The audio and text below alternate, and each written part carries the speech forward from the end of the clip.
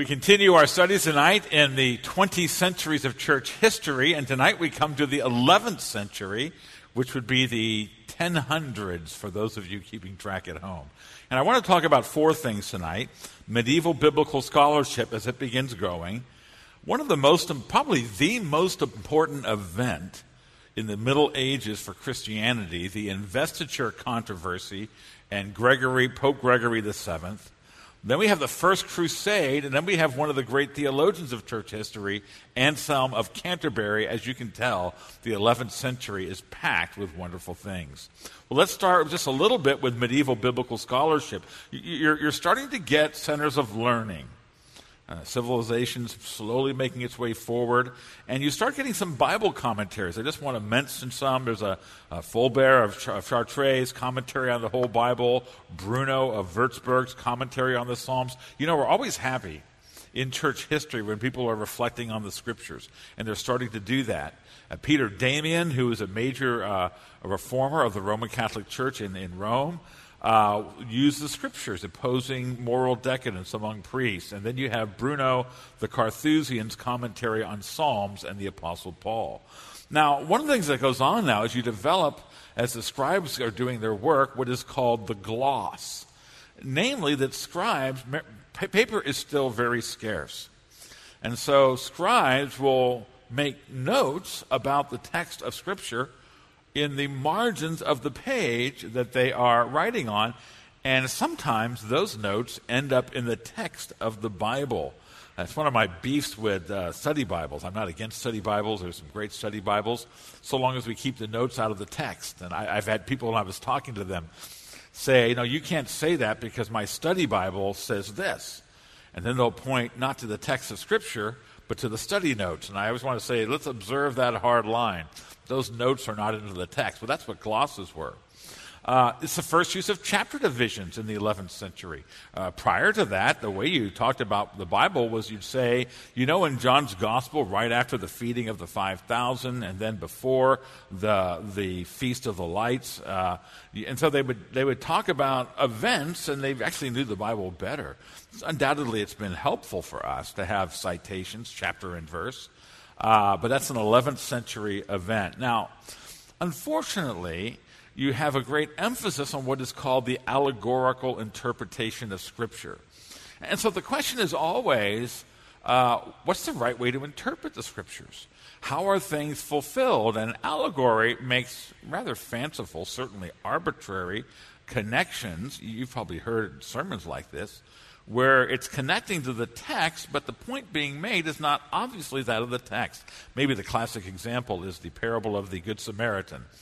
An allegory would say the innkeeper is the Apostle Peter, and the man who helps the man is the Apostle Paul. The two pieces of silver are the Old Testament and New Testament, so on and so forth. The text itself doesn't make the claims. The people are associating, usually out of their own circumstances, what it really means. And there's symbols of being used in a wrong way. That still goes on today.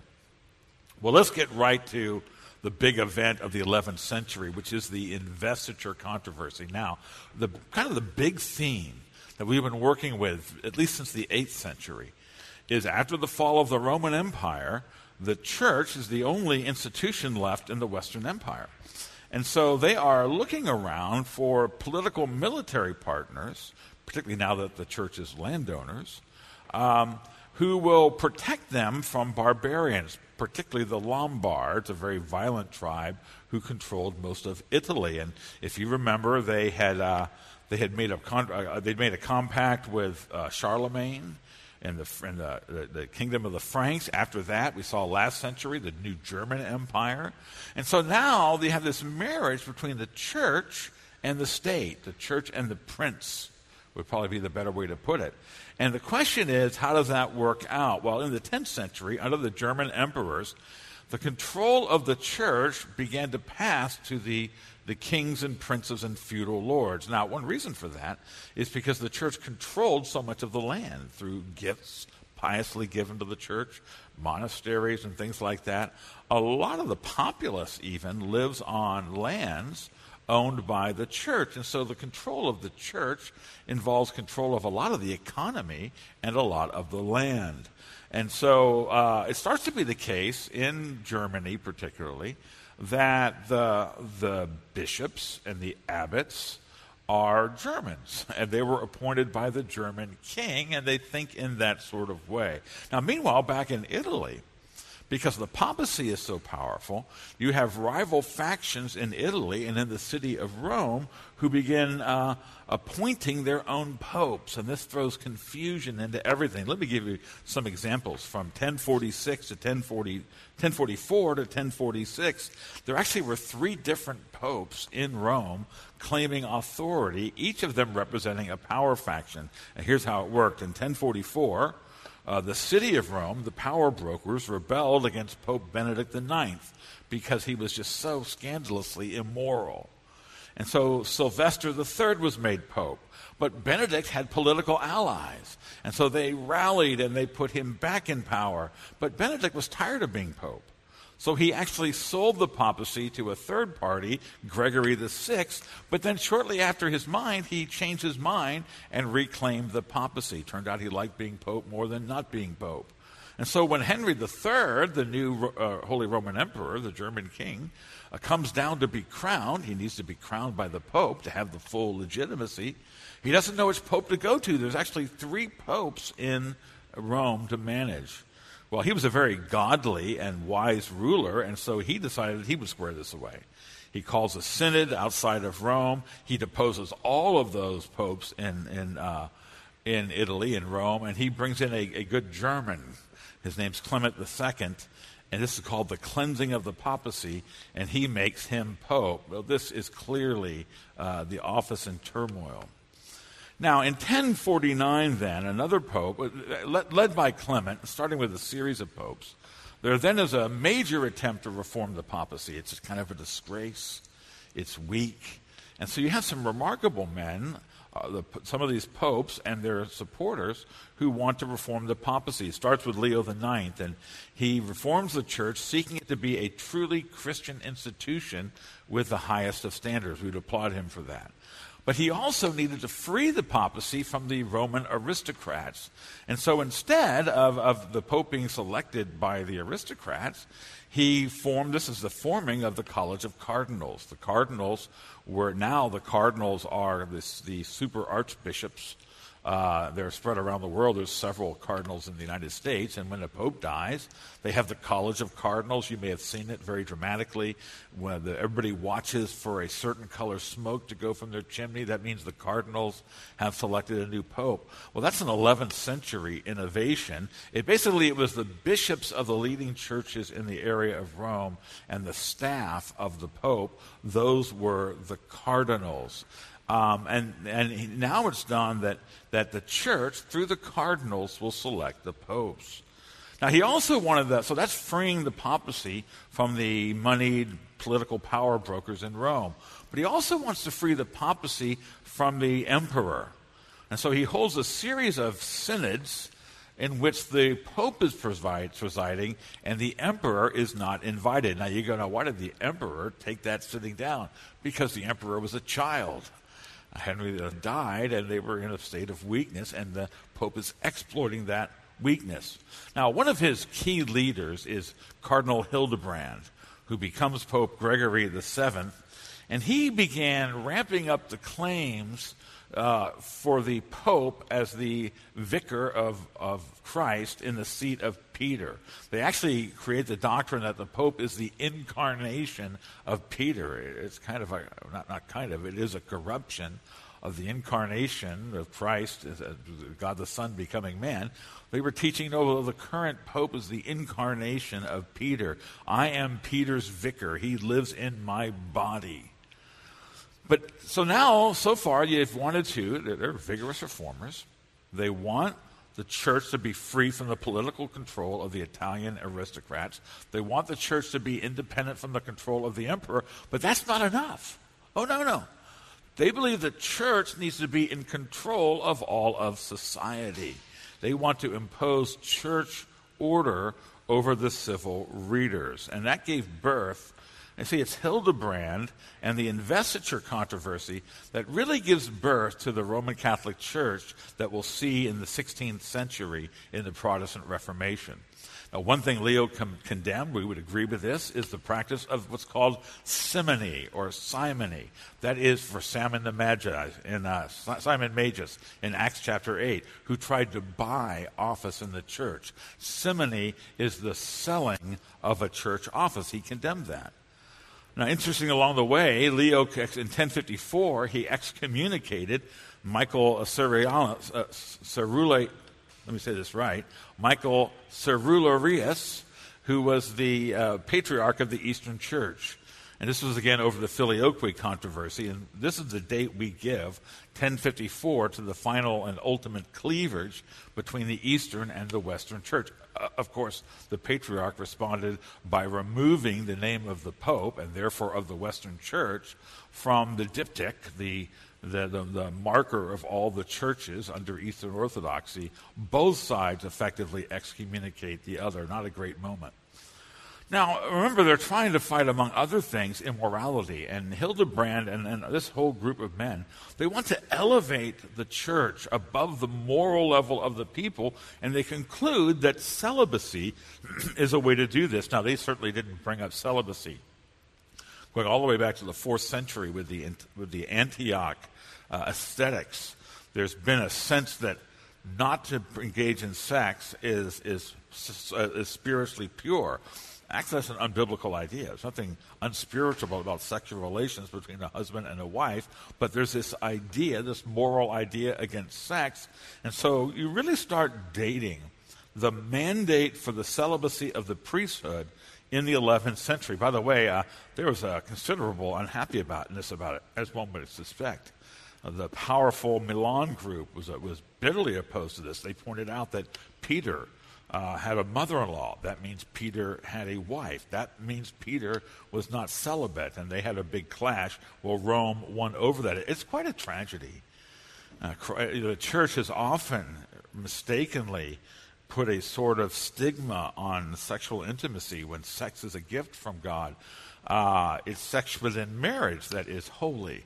But you think of the poor Roman Catholic priests today, many of them who are put into this unhealthy lifestyle and not being able to have a spouse, being unable to engage in the sexuality God designed. It really comes from this spiritualization of the 11th century. Well, Leo was captured in battle against the Normans in 1054. He died in prison the next day. We start to get, it brings in the Normans, because you have the Franks, I'll do it this way, the Franks, French, you have the Germans, but now you have the Norsemen who conquer Normandy, and they're quite a strong military force. And it's in this century that you have William the Conqueror, who is, of course, a Norman, a Norseman from Western France, having settled there. Well, let's look at Hildebrand himself. I have a picture of him. Gregory VII, he's in 1073. He becomes Pope Gregory VII. He was physically weak, but he was a man of great passion, had an indomitable will. One of his colleagues, and I don't think he meant his criticism, Peter Damiani, called him a holy Satan. And he wasn't saying he was evil. He was saying he was just super intense. When this guy locks his eyes on you, you're dominated. He had a burning zeal for the church's purity. I would point out he did not have a burning zeal for the church's doctrine. And so again, the Bible is put into the back burner, but it's the moral purity, the spiritual eminence of the church. And he loathed the secular kings, the German emperors and the Frankish kings, and he called them dressed up murderers. They're rough men. He's this super refined, super educated person in the Roman Curia. And so his theory is the only way for us to have civilization is if the church just takes over everything. And we need to tell them what to do, and then they'll do what we say. Now, prior to this, if you remember, even back to Henry III, it was the godly kings. And Henry III was a godly man. They were the ones who were overseeing the church, trying to get the church to stop being so corrupt. Well, now it's assumed that the opposite needs to be the case. Now, it's Gregory VII, or Hildebrand, who really brings in the new language. Prior to him, the main way of thinking about the church on earth now versus the church in heaven was the pilgrim church versus the church at rest. We don't really talk that way these days. He brings in the idea, which we still use today, those Christians who are alive now, that's the church militant. And the church in heaven is a church triumphant. And that reflects his idea of being a very militant pope. He also had a very great heart for the poor. Well, we have the investiture controversy that starts. So let's just start with Hildebrand's 1075 papal decree. The Roman Church was founded by God alone. Only the Roman Pope or Roman Church, only the people of the Roman Catholic Church are rightly called Catholic. Catholic means universal. It's essentially a word meaning Christian. You're part of the Catholic Church. It means you're part of the one true church. And he's the one who says, well, that means you're Roman Catholic. We agree. We believe in the one holy Catholic Church. We don't believe it's the Roman Church. Nothing wrong in the Apostles' Creed or the Nicene Creed when we say we believe in one holy Catholic Church. We do. Universal Church. But they would say, well, that is the Roman Church. He argued that only the Pope can depose bishops, that the Pope's feet must be kissed by princes. So that's setting up the relationship. No council is valid without the Pope's approval. Now, bear in mind, part of the checks and balances has been the popes really weren't all powerful because you could form councils, and the councils of bishops could oppose the Pope. Well, he says no more of that. That won't go away, however. The Pope is above reproach, cannot be judged by anyone. The Roman Church has never erred, cannot ever err, never will err until all eternity. Now, that's a patently absurd comment, even from his own time, because he himself would criticize many popes before him. Martin Luther will make hay of this when the Reformation comes, because he will point out how popes contradict each other. And so the claim that the church cannot err is patently in error. And it's a bit of a problem for them. The Roman Pope is sanctified by the merits of St. Peter. Now, apart from the dubious relationship of the Roman pontiff to St. Peter, here you have the merit theology. So you need saints. This is the medieval church moving towards the Reformation. You'll be saved based on the merits of some super person who achieved bonus points, and St. Peter, we're told, was one of those. And so it's the merits, not the merits of Christ, fulfilling God's law on our behalf and bearing our sins upon the cross. It doesn't have anything directly to do with Christ, of course. It's about the saints like St. Peter. Anyone not in conformity with the Roman Pope, therefore, is not a Christian. By the way, it's interesting because Pope John Paul II set that aside, and Vatican II waffles on that point. Pope Benedict, the Pope before our current Pope Francis, who's a very conservative Catholic, Cardinal Ratzinger, he reinstated the idea. I appreciate it when Catholics are honest about what the Catholic Church teaches. The Roman Catholic Church teaches that only Roman Catholics are saved. Well, here's the investiture controversy. I apologize I have a lot on this slide, but there's a lot to say. We'll just start with this. Pope Gregory VII, Hildebrand, forbade kings to invest bishops or abbots. Now, those are your two big church players. A bishop is the head of a church in a city. The abbot is the head of a monastery. The churches and the monasteries are where the action is. And it was the German emperor in Germany who was appointing them. He was appointing Germans. I think we can understand why you wouldn't like it if your pastor was chosen by the rich man who owned your land. Well, that was going on.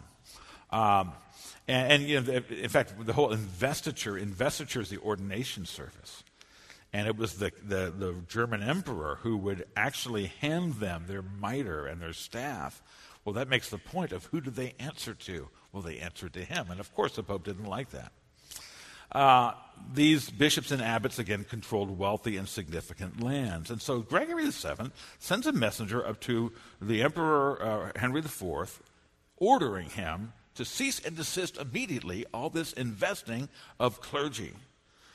So we have, now it's the papacy versus the emperor. Well, Henry, not surprisingly, was not going to take this. He utterly defied the Pope, and not surprisingly, he was supported by the abbots and by the bishops. Why? Because they were Germans. They'd been appointed by him and by his father. They thought in those sorts of ways. And so they are going to defy the Pope. So what does the Pope do? Well, Gregory, if you know him, if he's so intense that he's called a holy Satan, then he drops the nuclear option. The nuclear option is to excommunicate everybody. That's what he does. That's his strategy. This becomes the moral power. By the way, it's going to lose its influence the more they do it. You can imagine. But the moral power of kicking them out of the Church of Jesus Christ was what he had. Now, with it, he gave the right to all their vassals to rebel against them. And so the people had a legitimacy in rebelling. And if you're a lesser lord, the king might have the gumption to stand up to it, but what about all his dukes and all of his counts and all of his knights? Because they're going to hell with him. And this begins to undermine the medieval structure of the empire. And in fact, Henry's allies began to abandon him rapidly. Well, so Hildebrand wins round number 1. So Henry IV, realizing that his so-called lords are meeting with the Pope to form a council to put a new emperor in place, he's not going to take that lying down. So what he does is he travels to Italy, and he goes to where the Pope is, and he abases himself before the Pope. And I mean abases himself. He stands outside the castle where the Pope is with his wife and children, wearing peasant clothing and barefoot in the snow for 3 days. The Holy Roman Emperor, begging pardon of the Pope and forgiveness, and the Pope won't see him. But there's one of the Pope's counselors, I think it was Peter Damiani, pretty good guy actually, and he's like, "Hey, aren't you supposed to be like showing mercy to people?" He's asking for forgiveness in Christ's name. Isn't that somewhere in the mix of what a Pope does? And so after 3 days, Hildebrand cracks, and he allows the emperor in. You see the picture here. Is the emperor abasing himself before Pope Gregory VII.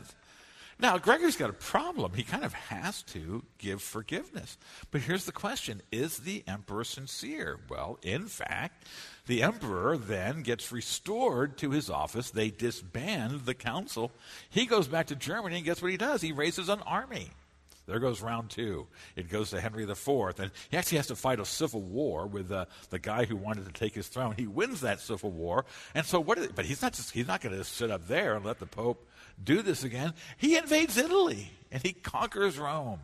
And Henry IV takes over the city of Rome. He actually imprisons Hildebrand. He puts another German, Clement III, on the papal throne.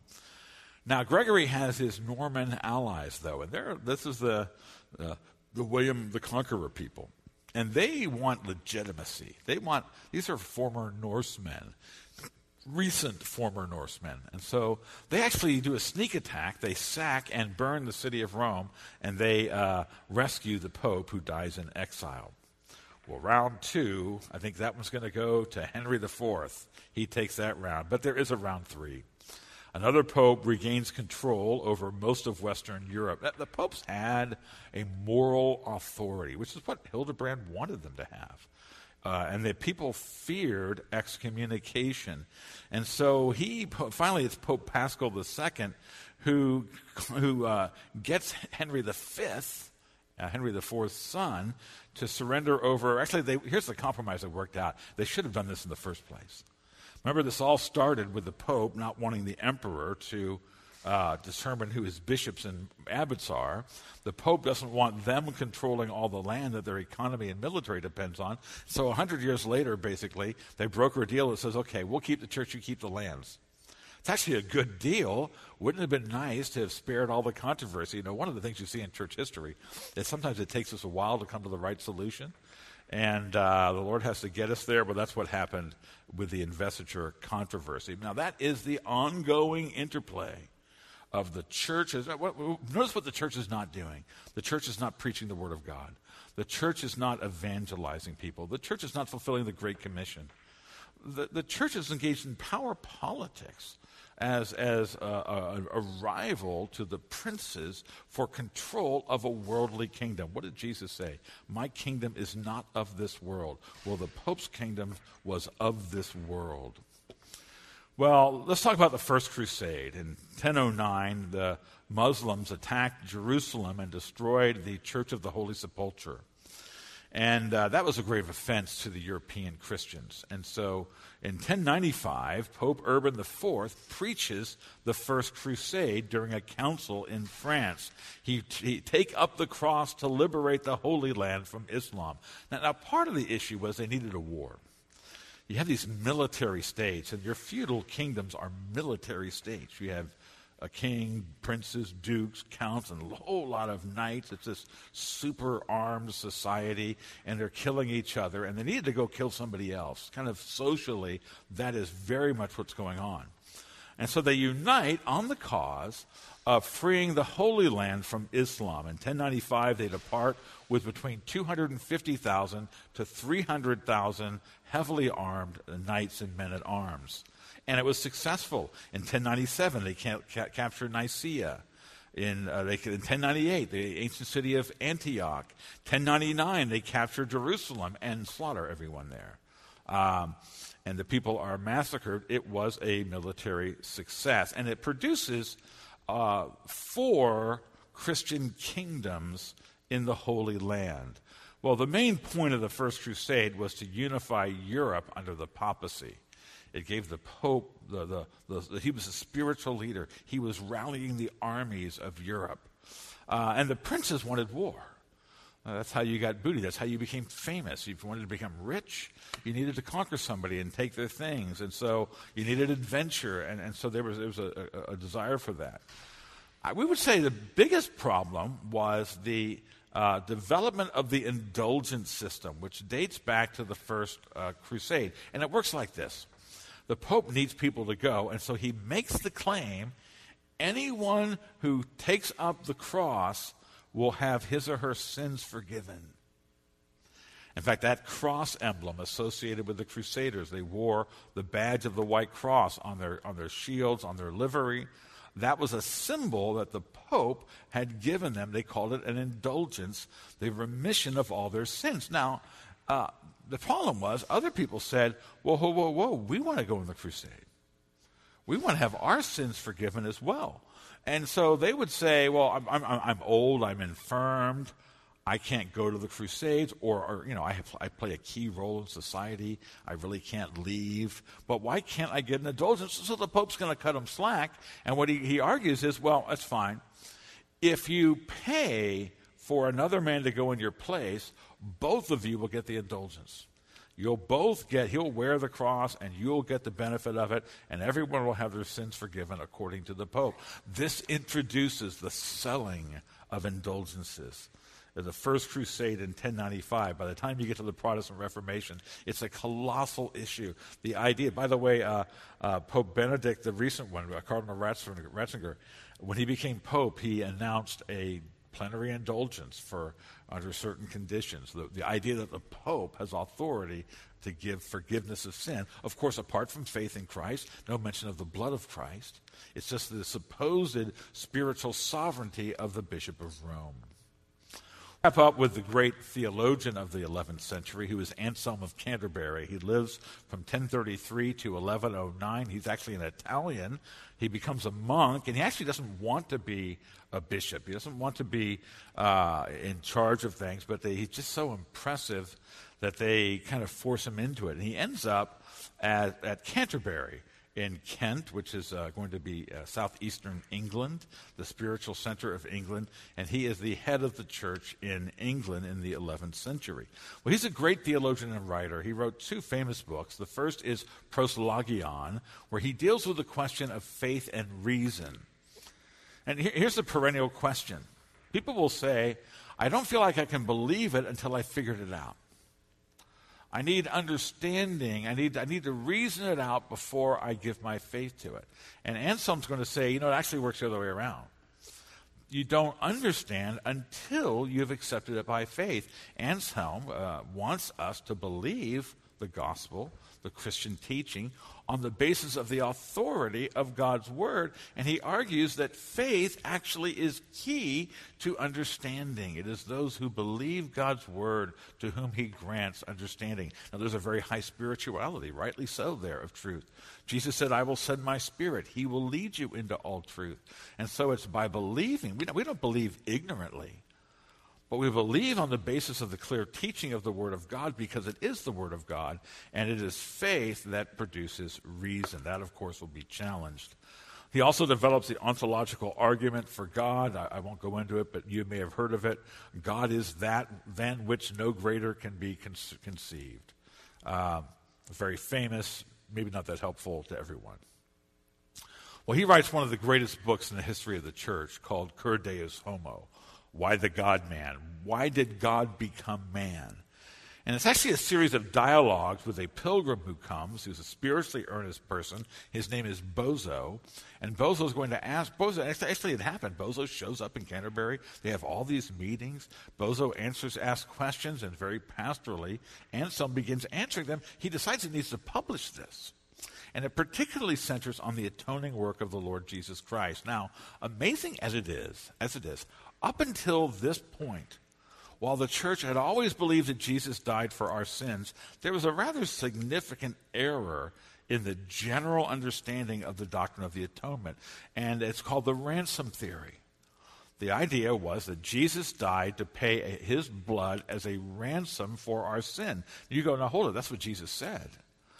Matthew 20:28, the Son of Man came not to be served, but to serve and to give his life as a ransom for many. No doubt. Amen. The problem is that they understood that the ransom of Christ's death was paid to Satan. And so, and Augustine's version of it is the mousetrap theory, that Jesus baited Satan. He offered his death to Satan, but when Satan took it, it was too strong for him, and he overcame his kingdom. He ate it and was poisoned, as it were. Well, that may be eloquent, but it's not exactly true for this reason. As Anselm points out, Satan doesn't really own you. He actually has no real rights. He has a usurpation of a kingdom. But the reason that Jesus died was to pay his blood as a ransom, not to Satan, but to the law of God. That's what really holds us under thrall. We're guilty before a holy God. Christ died to assuage the law. Anselm put it more in terms of God's honor, but that was his idea, very helpfully. We call it, in its mature form, penal substitutionary atonement. Jesus paid the penalty as a substitute to atone for our sins. He paid the debt. This is Anselm's old language. In fact, let me just read Anselm. The question is, why did God become man? He says it would not have been right for the restoration of human nature to be left undone, and it could not have been done unless a man paid what was owing to God for sin. Look, it was man who sinned against God. Man has to pay the debt. He continues, but the debt was so great that while man alone owed it, only God could pay it. So that the same person must be both man and God. This is the reason for the incarnation. Why the God-man? Because man owed the debt, but only God could pay it. Only the Son of God could die on the cross and yet live and satisfy it with his perfect life. Thus it was necessary for God to take manhood into the unity of his person, so that he who in his own nature ought to pay and could not should be in a person who could. The life of this one man was so sublime, so precious, that it can suffice to pay what is owing for the sins of the whole world and infinitely more. Amen. Now, when we speak about the blood of Christ, we don't mean the physical blood. We mean it's a symbol of his death. And because he is the infinitely glorious Son of God, that his death is sufficient to pay the debt of sin for everyone who believes. It is for that reason that Jesus became man. Well, that is the 11th century as Western Christendom begins moving its way forward to the final clash that will take place in the Protestant Reformation. Let's pray together. Father, we thank you that you're in charge of history. Thank you that this gives us a perspective on what we're going through today. What are some of the pitfalls the church has had before? We think of the way the Roman church lost its sense of a heavenly kingdom, became interested only in an earthly kingdom, usurped an authority it did not have. Father, help us to make the gospel our mission and Christ our only authority, our only Savior. As Anselm said, he became man that we might live in him. Thank you for this time together. In Jesus' name, amen.